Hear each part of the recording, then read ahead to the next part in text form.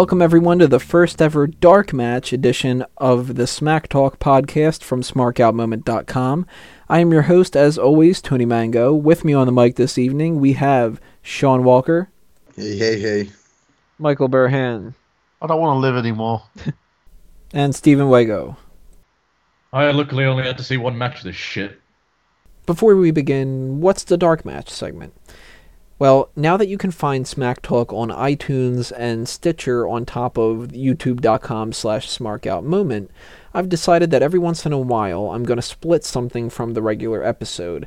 Sometimes it's going to be something like this, where we do a pay-per-view review right after the pay-per-view. Sometimes it's going to be just us chit-chatting before an episode, or maybe we'll do live running commentary along with an event. Who knows? We'll switch it up every once in a while. But I'm going to post this on iTunes and Stitcher, and later on in the week it will go up on the normal YouTube channel, but it's going to go on those other avenues first. So make sure that you guys check that out. This will be promoted everywhere, of course, to let you guys know what's happening. The later on in the week, the episode will in full happen, other than this segment that we had talked about before. So we're going to run down Hell in a Cell. We're going to do the trivia question of the week. We're going to do the hot tags, the outro, everything else that you're accustomed to. That stuff's not going to change. But we're just separating TNA's review from that, from episode 103. So for this first ever Dark Match, we're going to talk TNA's Bound for Glory event, which just ended several minutes ago. And we've decided to come together and give our rundown of the events that just transpired. This pay-per-view was awful. I don't necessarily know if I would say it's as bad as Battleground. We'll kind of maybe come to a judgment later on about that. But in general, this pay-per-view sucked. And we knew it was going to suck going into it. But I figured, hey, I'd give it a shot. And look at what happened. They proved me right. It ended up being awful. But we're going to run it down anyway. So let's start off with the countdown to Bound for Glory. The pre-show was a number one contenders gauntlet match between Bad Influence, Chavo Guerrero and Hernandez, Joseph Park and Eric Young, and the Bromans for the number one contendership to the tag team titles. And let's talk about the idea of the pre-show itself. WWE's been doing the pre-show for what, a year and a half now, maybe? Something like that? Sounds about right. So TNA's like, fuck it, alright, we'll try to do it too, but we'll do it, significantly worse. Yeah, it's like, let's take every WWE concept ever made and let's make it suck even more. It's like, those flaws that WWE has in their stuff? Let's do that, but not any of the good stuff. Not a big fan of that. Let's make it worse, come on. So, I mean, they had a decent idea here to do a number one contender gauntlet match. But the booking Out of all of it... the people they pick. Yeah, the booking of it was stupid as hell. You start off with Bad Influence and Chavo Guerrero. Nothing really happens. But Daniels rolls up Chavo, holds his tights, and they end up eliminating them from the team. Joseph Park and Eric Young come up next. And, that's a stupid-ass team as it is. They eliminate Bad Influence. Now, I was kind of hoping that Bad Influence would win, but whatever. After they do that, the Bad Influence team attacks Park and Young, and lo and behold, Broman ends up winning. Now, they come out with Mr. Olympia, who... the whole wow factor... Wait, did you say Mr. Onomatopoeia? Mr. Olympia, whoever the guy's name is. I have no idea who the guy is because I don't care. And if anybody else is really supposed to care about that, it just went over the total opposite way that they were expecting it to. They're like, wow, they've got Mr. Olympia. He's a new friend of theirs. You don't hear any fucking pop for him or anything like that. He's just some dude. But they end up winning, and their horrible theme song pops up multiple times. Which, if anybody wants to know one of the worst themes in wrestling right now, Bromance has to be one of them. Agreed. It's a shame, too, because Robbie E. used to have a kind of entertaining theme. But kind of a pointless match. And if that's supposed to be one of the things that sells you on the pay-per-view, that you weren't sure that you were going to buy it or not, that's not going to really sell anything. But that leads us to the X Division Championship Ultimate X match, which was the beginning of the show. So let's break that down a little bit. I actually thought that this was a decent idea, starting off with cramming some of the people like Jeff Hardy into that didn't have anything else to do, because what the hell, we're not going to have like aces and eights wrestle or anything, right? But,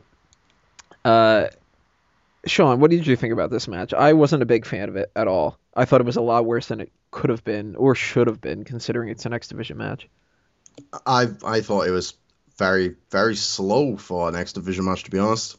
It wasn't it wasn't even an Ultimate X match, it was more of a ladder match than anything else, really. It was very generic, very dull. The only good spot about it was Jeff Hardy's alley-oop on I can't think what his name is though. One of the guys on Saban. It was on Saban. No, it was on Austin Aries. Austin Aries was the only good thing about this match. Yeah, he pretty much was. Now, Steven, you didn't watch this, but what basically happened here was we've got Manic, Austin Aries, Jeff Hardy, Samoa Joe, who's, like far above and beyond that weight class that they used to have, and Chris Sabin. And it's pretty awkward, but the most awkward part of the whole thing is the ending of it. Chris Sabin tells Velvet Sky to get into the ring, and she kind of just stands around and goes like, "What? Why? I don't know what to do. It's not like I'm a wrestler or anything." And Jeff Hardy's in the ring, and he just kind of points to her and just says like, "Hey, what are you doing here? I don't remember seeing you around the fucking ring before." And you know how like that kind of works with distractions and, people, you get out of the ring so you don't get hurt and all that they usually do in WWE. Yeah, I know what you mean. You would expect that to happen, and then, somebody to attack Jeff Hardy or something. Like hit him from behind. Right. Instead, Chris Sabin just kind of casually walks up the ladder and gets the title. Wait, they're using a ladder? Yeah. Yep. What the fuck? Didn't they used to climb the ropes? Yeah, they just bypassed that entirely. It was just like... I was like, oh, for fuck's sake, Joe, you're way too fat. The ropes are going to give.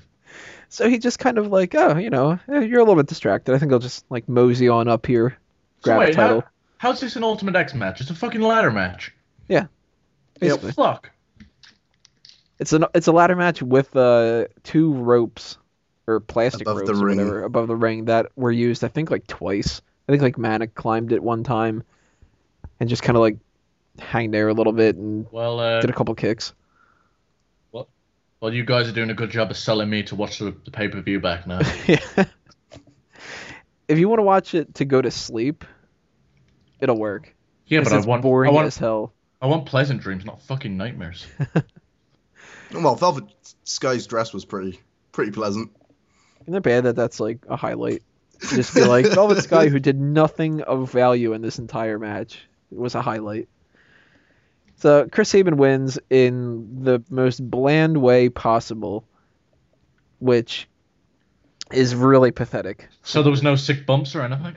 I don't remember any. Do you, Sean? Just the Jeff Hardy alley-oop, and that's it. Yeah, it's really just... This is like such a half-assed, pointless way to start off the pay-per-view, especially when they just had that tag match. Yeah, this is the type of... The cut out, I know. Yep. This is the type of crowd that you want to get your fans hyped up for and be really cheerful. This is basically your fucking cruiserweight match that you'd stick on the beginning of the show. For your biggest pay-per-view of the year. And they fucked it.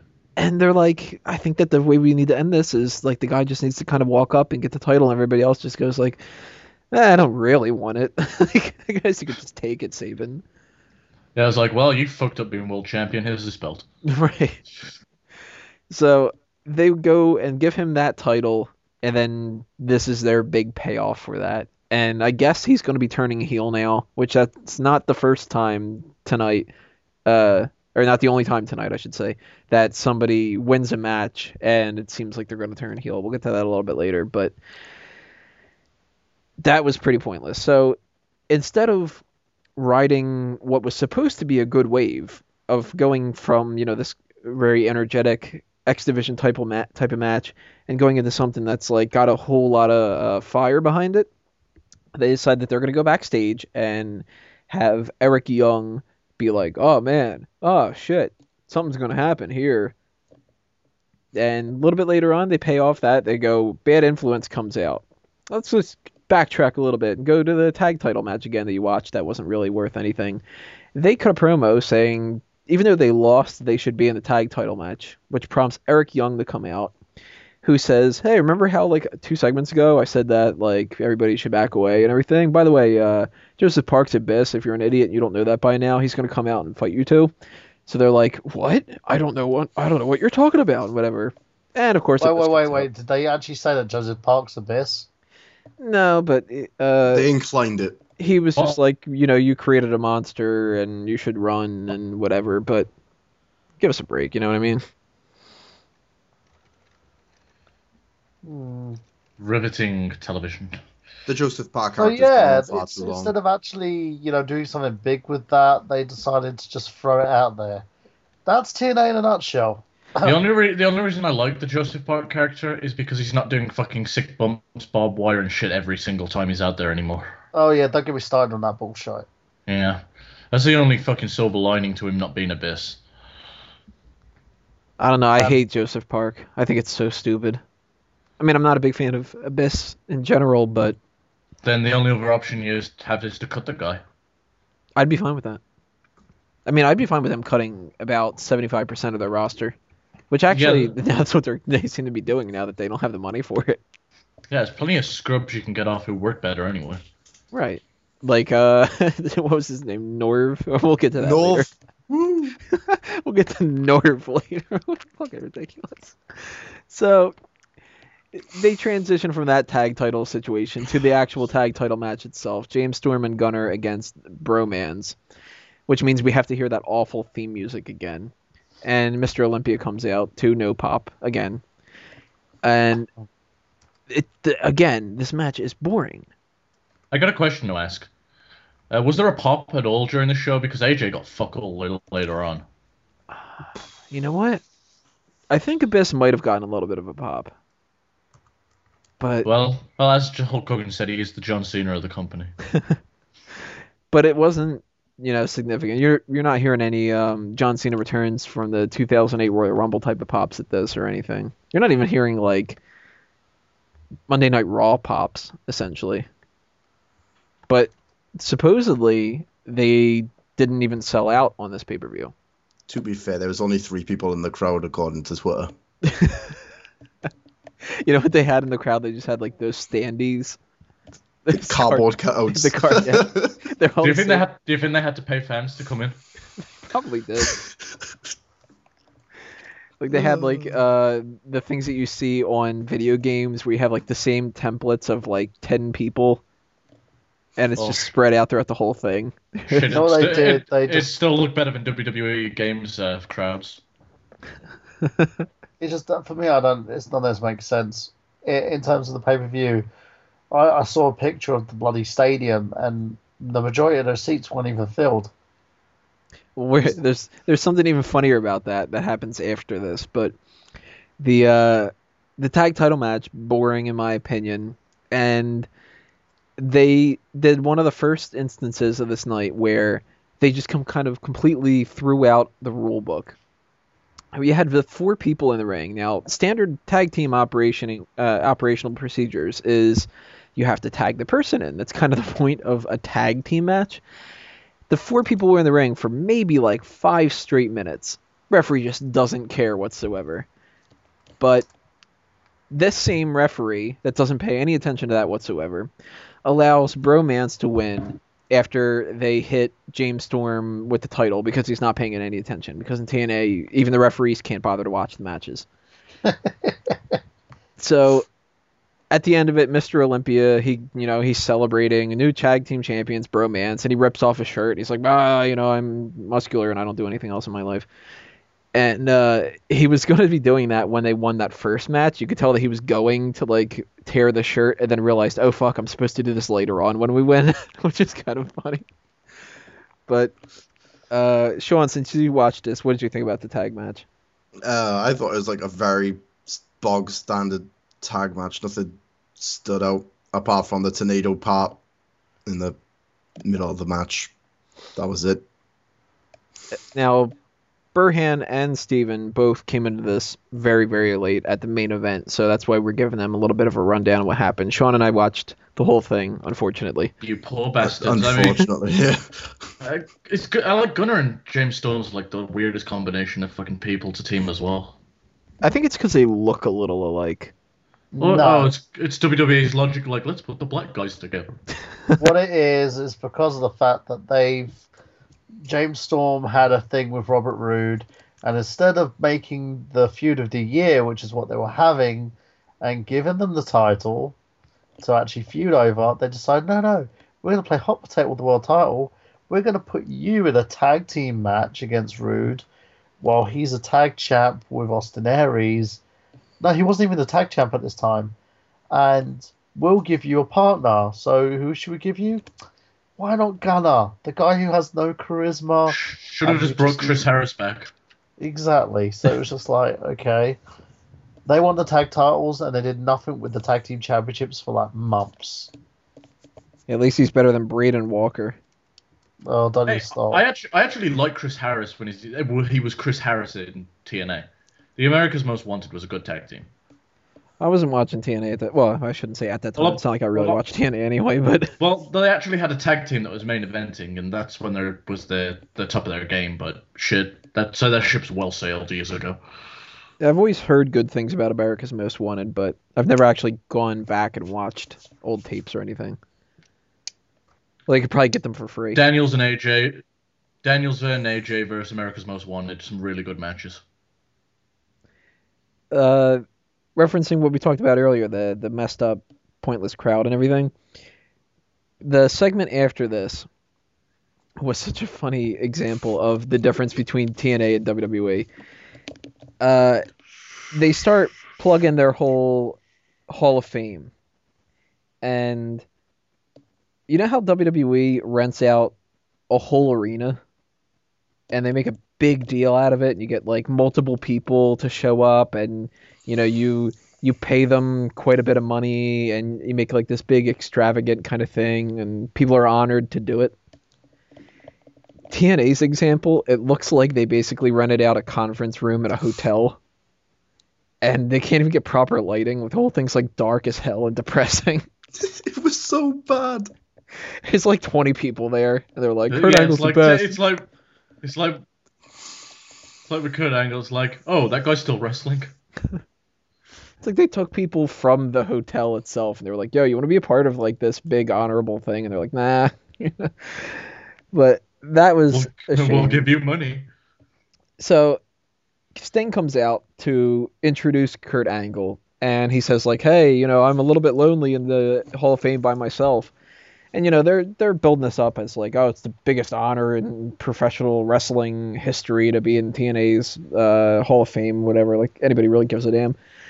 And Kurt Angle rejects the offer, saying he's let everybody down and he's not living up to his potential. So from now on, he'll be proving his worth. And, you know, once he becomes worthy enough, then he'll join. And then they just sort of walk away. And the crowd's just sort of like, what?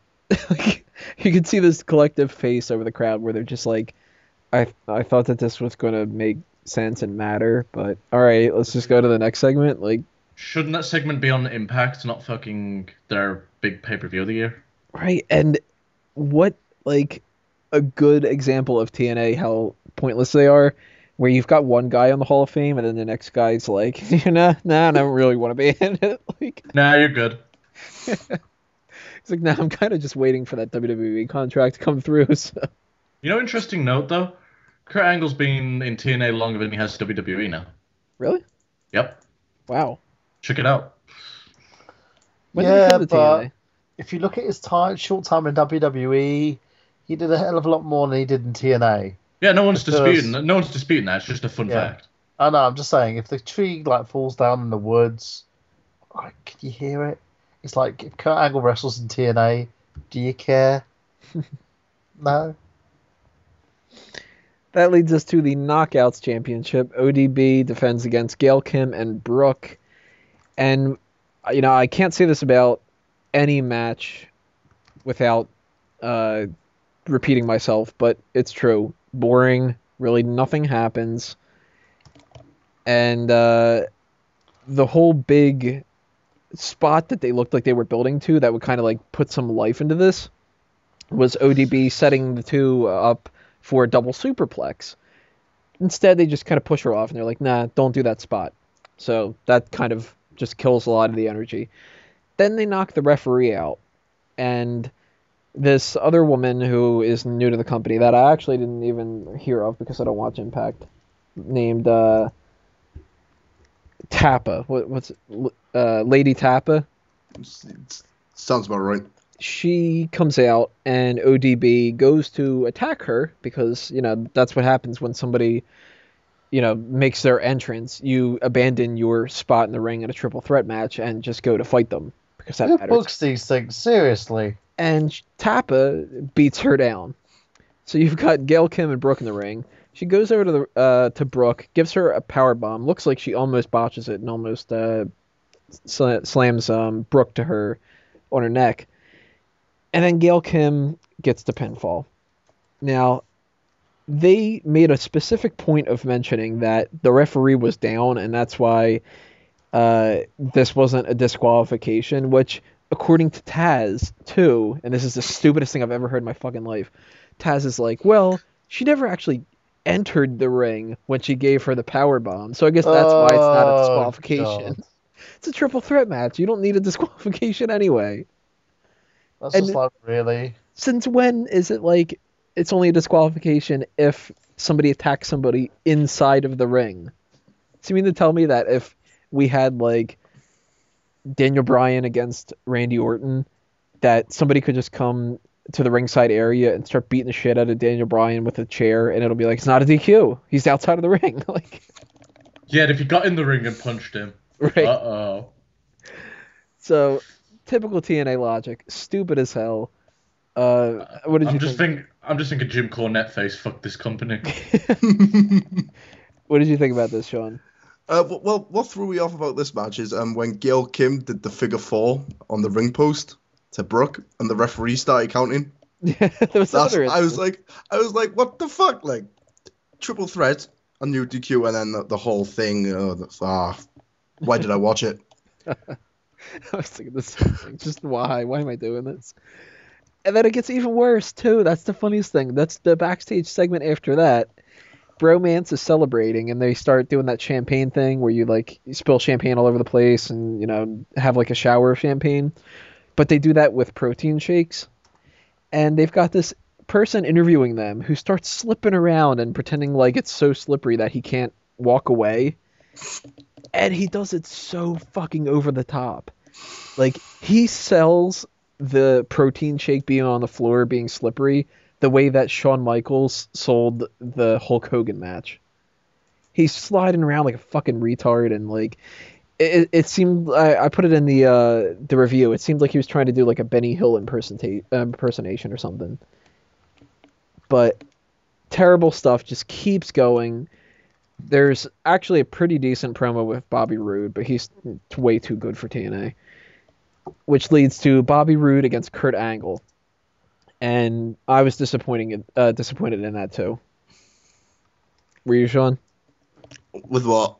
The promo or the match or the entire thing or the Roode and Angle match itself? It had some good spots, I suppose. Did it beat, or was it worse than their match 2 years ago at Bound for Glory? I don't remember too much about their match at Bound for Glory, but I'm Not many sure people do. I'm sure it was better than this. There was a Did you lot say Bound of for cross Tony? faces. Bound There's for too many Tony cross or faces, Fox too many head holds. The only good spot about it was Kurt Angle doing his Olympic slam off the top rope. And then everybody was like, ooh, shit, his neck. And No, don't you think went on everyone a was like, stretcher. TNA, TNA. This Two- is awesome. Holy Yeah. shit. Nowadays, And then this is gay. This is gay. We want our money back. Sorry, we don't want our have money it. back. And then they did We that whole can't spot afford then it. with putting him on the stretcher and Kurt going, no, I don't want to go on the fucking stretcher, and walked out. It was very pointless.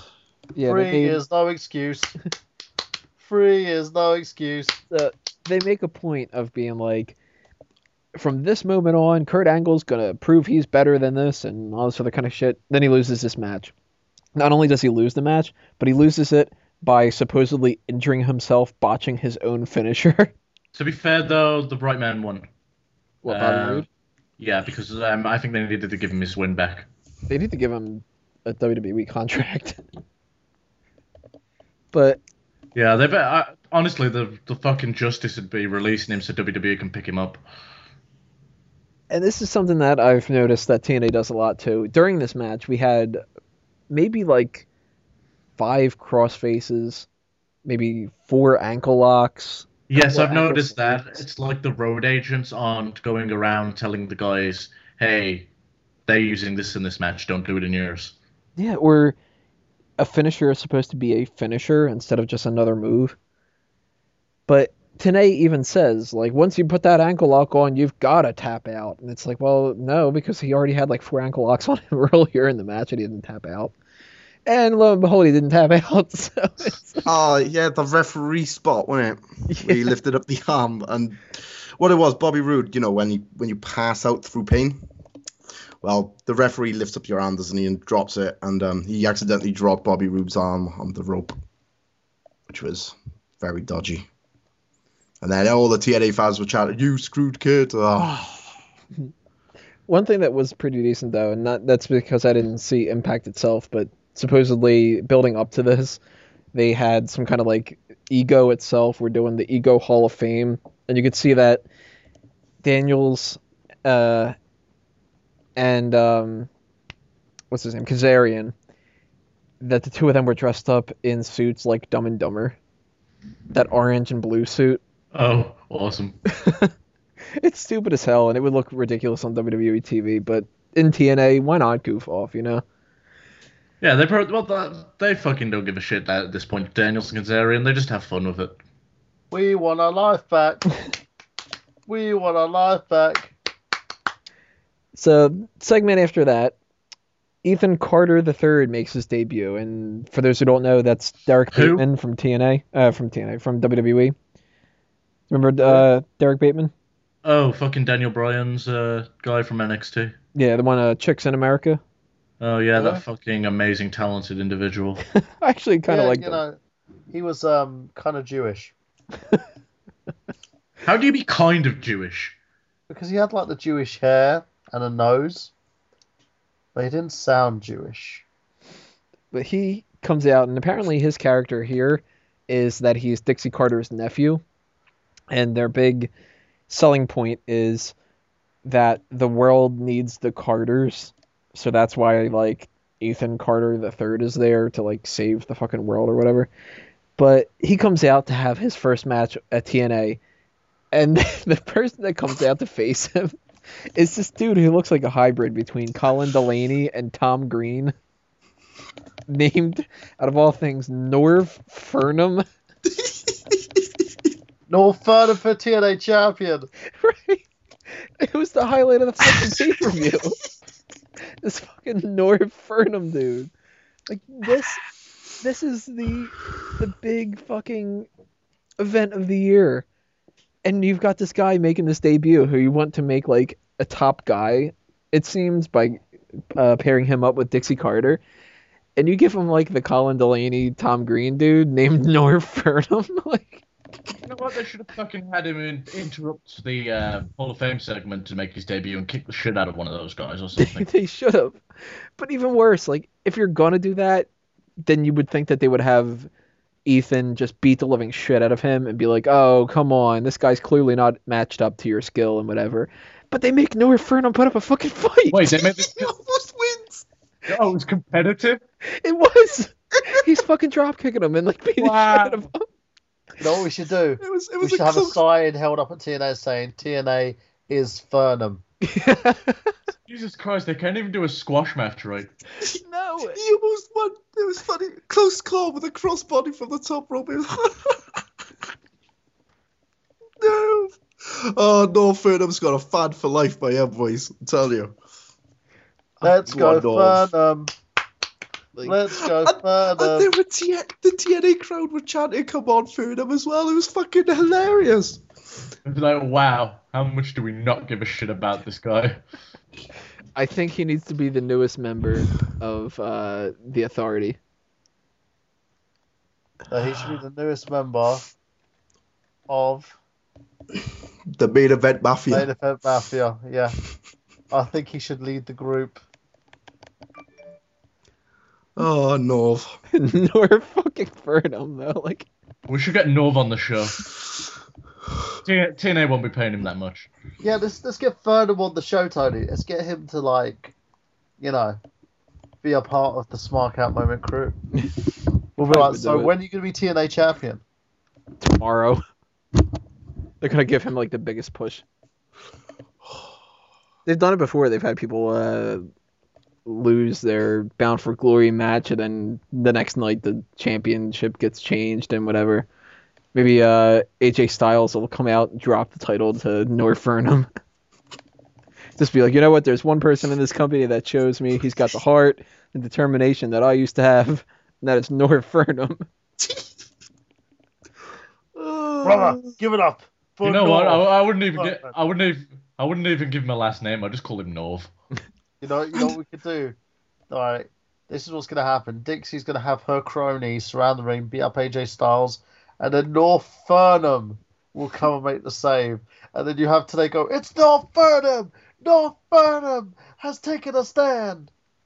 It would be brilliant. And his singlet looked too big for him as well. It was fucking hilarious. You sure it just wasn't Colin Delele and they fucking just like renamed him? It looked like he could have been like his cousin or something like that. Like, I don't know. You know, he kind of reminded me of Gibby. Was he talented? I mean, Colin's actually got some talent. Gibby Fernum. Well, he's talented enough to almost beat Ethan Carter, apparently. Yeah, that's something. And we know how talented the Carters are. So that was their big like lead in to the secondary main event of the night, Sting versus Magnus, which the booking itself for this match makes no goddamn sense. You've got Aces and Eights, which is supposed to be like the big faction of the company, and you bring on the main event Mafia to be, you know, that group that fends them off and fights against them. So you would think that you'd see main event Mafia against Aces and Eights at the biggest pay-per-view of the year, right? Nope, fucking main event Mafia versus main event Mafia. Yeah, what the hell are they thinking? Let's take these two guys teaming up with each other, and we're going to have them face each other instead. Samoa Joe is so depressed that he was comfort eating over this. By the way, was Sting wearing a Magnus t-shirt? No, he was wearing a British Sting painted t-shirt. Oh, because I briefly just caught like a glimpse of this, and I was like, is he... I was confused. I don't know. I think it's weird that they let him wear a t-shirt, period, because he's kind of like the fat kid at a pool party. Has he got into the Ric Flair stage where he's just depressed and wrestles in a t-shirt now? Woo! It might be. But, so we have the two people that are on the same team face off each other, because TNA logic, they're just going to flat out say, Magnus is nowhere near as over as we were hoping that he would be at this point, so let's have him win a match that seems like it'll mean something. But who can we have him beat? We'll have him beat Sting. And Sting will come out there and we'll make the storyline about how Sting basically wants to lose to Magnus. And when they do this, you know, they're supposed to be building up this kind of idea that Sting's like motivating Magnus. That whole like, yo, you need to have that fire within you and I'm gonna beat it out of you and you need to fight me back and, you know, all this other kind of stuff. The match ends with Magnus putting Sting in a Texas cloverleaf and there's like no energy in the crowd and Sting just kind of like nonchalantly taps out. Okay, you beat me. Yeah, it's just, everybody's like, that's the end of the match. All right. And then, of course, Taz and Today are like, what a monumental win. They flat out even call it a legendary match. Oh, for fuck's sake. Taz is like, he just won this legendary match, and he's not giving Sting the proper respect afterward, because they kind of are hinting that he's going to turn heel now, too. And join Dixie, probably. Probably. but legendary match. Like, we're going to be hearing about this forever. We're going to talk about the greatest matches in wrestling history, and people are going to go, oh, the Iron Man match between Bret Hart and Shawn Michaels, or Shawn Michaels against The Undertaker, or how classic the Royal Rumble matches are after all these years. And remember that Sting and Magnus match? Like, be like, no, I remember Norv Furnham more than I remember. That was a classic. Do you remember when Norm Furnham came in and rocked the house and totally stole the show at a rather shitty pay-per-view? Pepperidge Farm does. Which leads us into the main event. We all watched this main event. And since I've talked about the majority of all this kind of stuff, I'm going to go around the horn here. What did you guys think about this, Wago? Yeah, as far as this match goes, it was very fucking lackluster. Like, AJ makes this ridiculously long entrance, and you guys may need to bring me up to speed here. I thought AJ was doing a thing now where he came out to Evil Ways, and then he breaks it into his old music. Did that stop now? I guess so. Because in this fucking pay-per-view, he just does this long entrance where everyone's like, oh, it's AJ. And then he tries to pop the crowd in the ring, and they're like, yeah, woo. So that there took the energy out of the fucking match. And they just have this weird, it's just like a weird brawl between the two, but then there actually any wrestling. He fucking has this weird spot to the outside where he jumps out, which was kind of messed up. They seem to make a big deal about Bully stripping the ring down. Then he just asked for a fucking steel chair. The fuck? And all this fucking stripping the ring down, which just exposes that the wrestling ring's padded and makes it look fucking awful. So, hey guys, we're not fake. Then fucking gives him a back body drop on it, and then goes to the top rope and does this horrific dive. It's like, yeah, that was horrible. And the whole thing was just weird. It's like I think they was trying to have AJ overcome the odds, but there was barely any involvement from the outside. It literally, Dixie just gave him a chair and that was it. Yeah, we had Garrett Bischoff came out to cause like a little bit of a distraction. Oh, I missed it. That's how much I cared about this match. And with his big distraction is that AJ kind of like stares him down a little bit, and then he backs away and leaves. And in the process, Bully Ray pulls out that hammer, and that in itself, you don't need to have somebody cause a distraction to pull out a hammer. You could have just pulled it out at the very beginning of the match because it's a no disqualification match. Again, the referees don't really pay attention, and he doesn't even hit him with the goddamn hammer. The hammer stuff's stupid anyway. I mean, the amount of times people have been hit with a hammer and come back the next day. If I hit you with a fucking hammer, your skull's smashed in. I know it's pro wrestling, but that thing's... Right, at least when Triple H does that sledgehammer thing, he very clearly holds his hand over it and makes it, like, pointless looking, even. The only time he does a good thing with a sledgehammer is when he does the swing to the back, where only the stick's really hitting. Yeah. And it gives you the visual image like if he's just swung down and crippled a guy. But that's the only time I like the hammer in pro wrestling. But yeah, this match was fucking awful from beginning to end, and he runs into the crowd celebrating with the fans that don't really give a fuck. The fans that are all celebrating that the pay-per-view is finally over. Yeah. They're just like, I get to go home. This is fantastic.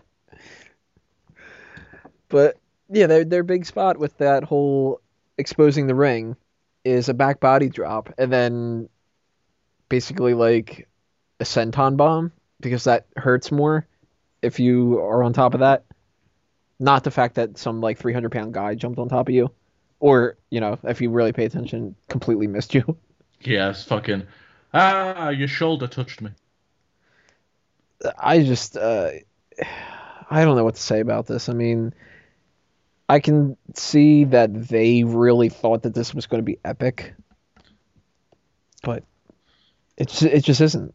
I mean, this is their biggest thing of the year, and it goes out with a whimper. All they had to do was match up some guys and say, have a good wrestling match, and they didn't achieve it. Mm-hmm. It's that fucking simple, and they blew it. Burhan, what did you think about this? What, the pay-per-view? About the match? Because I know you didn't watch the whole rest of the pay-per-view. Yeah, who won the match between AJ and Bully Ray? That about sums it up. That's pretty much it. Sean, what did you think?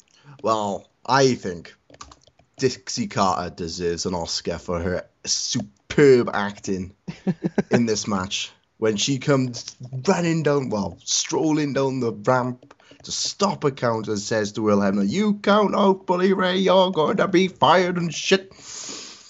But yeah. Yeah. It was almost like she didn't give a fuck about the pay-per-view. It's like, why am I here? I bet her parents don't give a fuck about it. It's like they just fucking give her the money for TNA so they don't have to see her. Yeah, go run your company. You're a big girl. It's like her lunch money allowance for the week. Yeah, she's been bad. That's why they're making all these cuts. Oh god! And this, they're celebrating because yay, AJ Styles defeated Aces and Eights that weren't really a threat anyway because they didn't do anything during this entire pay-per-view except for one chokeslam from Nux on Where's tape. Anderson? Did Anderson ever come back? I don't think so. Oh, cool. I think he's like negotiating his contract or something like that. They're probably like, look, we've got like pennies, dude. Can we pay with IOUs? Well, I'm negotiating my contract with TNA as we speak, and it's basically me. I'm gonna pull a lint. Well, mine is me paying them to leave me alone. It's like, please get off the TV. Please, I'll be your friend. I'm working out a deal right now where I'll have a 5-star classic match with Norv Furnham. Aw, yeah. Didn't you beat God? I think that should be like one of the biggest things in the world. I bet you Smack Talk's going to get more ratings than TNA's Bound for Glory. I want to know what fucking ball. I mean, who would spend their money on this shit? Probably a TNA fan. I'm sure that there's people that absolutely loved it. And if you are one of those people that absolutely loved it, if you've been still paying attention to this review, because you probably would have been mad enough that you would have been like, fuck you guys, assholes, and whatever. But if you're, somebody who watches Smack Talk and regularly knows that we don't like TNA, but we run these down anyway because people find it funny. If you did like this, please comment on the website and let me know what you thought. I have no problem with people disagreeing with me. I just really want to know what a fan of this liked, because I don't really like any of this. I mean, it seemed like they had some ingredients that could have led to something good, but the execution was just failed on so many levels. Kind of like my recent experience with that Wendy's burger that they just introduced, that pretzel burger, where you're like, oh, it's a good idea, but man, is that horrible tasting. That's what TNA is. Some of the matches on, you were right, they had the good elements. I mean, if you had put Manic, Chris Sabin, and who else was in the Ultimate X? Jeff Hardy. Austin Aries. Okay, all you needed was Austin Aries, Chris Sabin, and Manic. They could have put on a really good match. Mm-hmm. The other guys are dragging the match down. Or even if you just had those other guys, but you actually wrestled an X Division match. Or you could have just had them do a few spots and brawl on the outside and let those guys do the main work on the in-ring. Yeah, that's not hard to think up. Overbooking this and making these really half-assed endings that they killed any kind of enthusiasm that would have happened. The reason that nobody's going to give a shit about Magnus on the next episode of Impact is because nobody gave a shit about the end of the match. So there wasn't that big kind of emotion that you saw with HBK and Ric Flair. Their match wasn't the main event of the night, but it was the secondary main event. And people gave a shit about that match. Yeah, sure, it was a retirement, but still, it wasn't the best match in the world. But when HBK hits that Sweet Chin music, people are like, oh, man, they're really into it. It was just kind of wait, this ended? Oh, I was too busy taking a piss. So I guess it's official, Hogan's gone then. I mean, there's rumors he was going to be on this pay-per-view, so... Yeah, you know what, that's right. I didn't even think about that. They did rumor... The rumor mill was buzzing that he was going to be in there, but... Yeah, but they've re-signed him and he was going to be on Bound for Glory, but I guess not. To be fair, there was a Hulk Hogan guy in the crowd, though. So, he made his appearance, brother. Maybe the spirit of Hulk Hogan lives on in Norv Furnham, kind of like the spirit of Eddie Guerrero moves on with Chavo Guerrero. All in all, though, awful pay-per-view.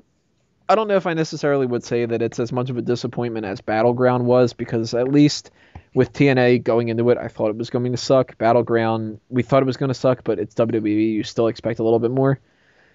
But 1 count, pinfall, bad rating. Not a fan of it whatsoever. Judging by what you guys have heard, what would you, are you going to listen to it or watch it or read the results or anything different like that? 2 words. Fuck no. Wago? Hell to the fucking no.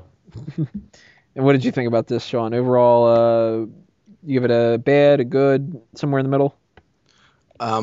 If it wasn't for Noah Furnham, I would say it was a bad pay-per-view. Because Noah Furnham was in it, and I am now president of his fan club,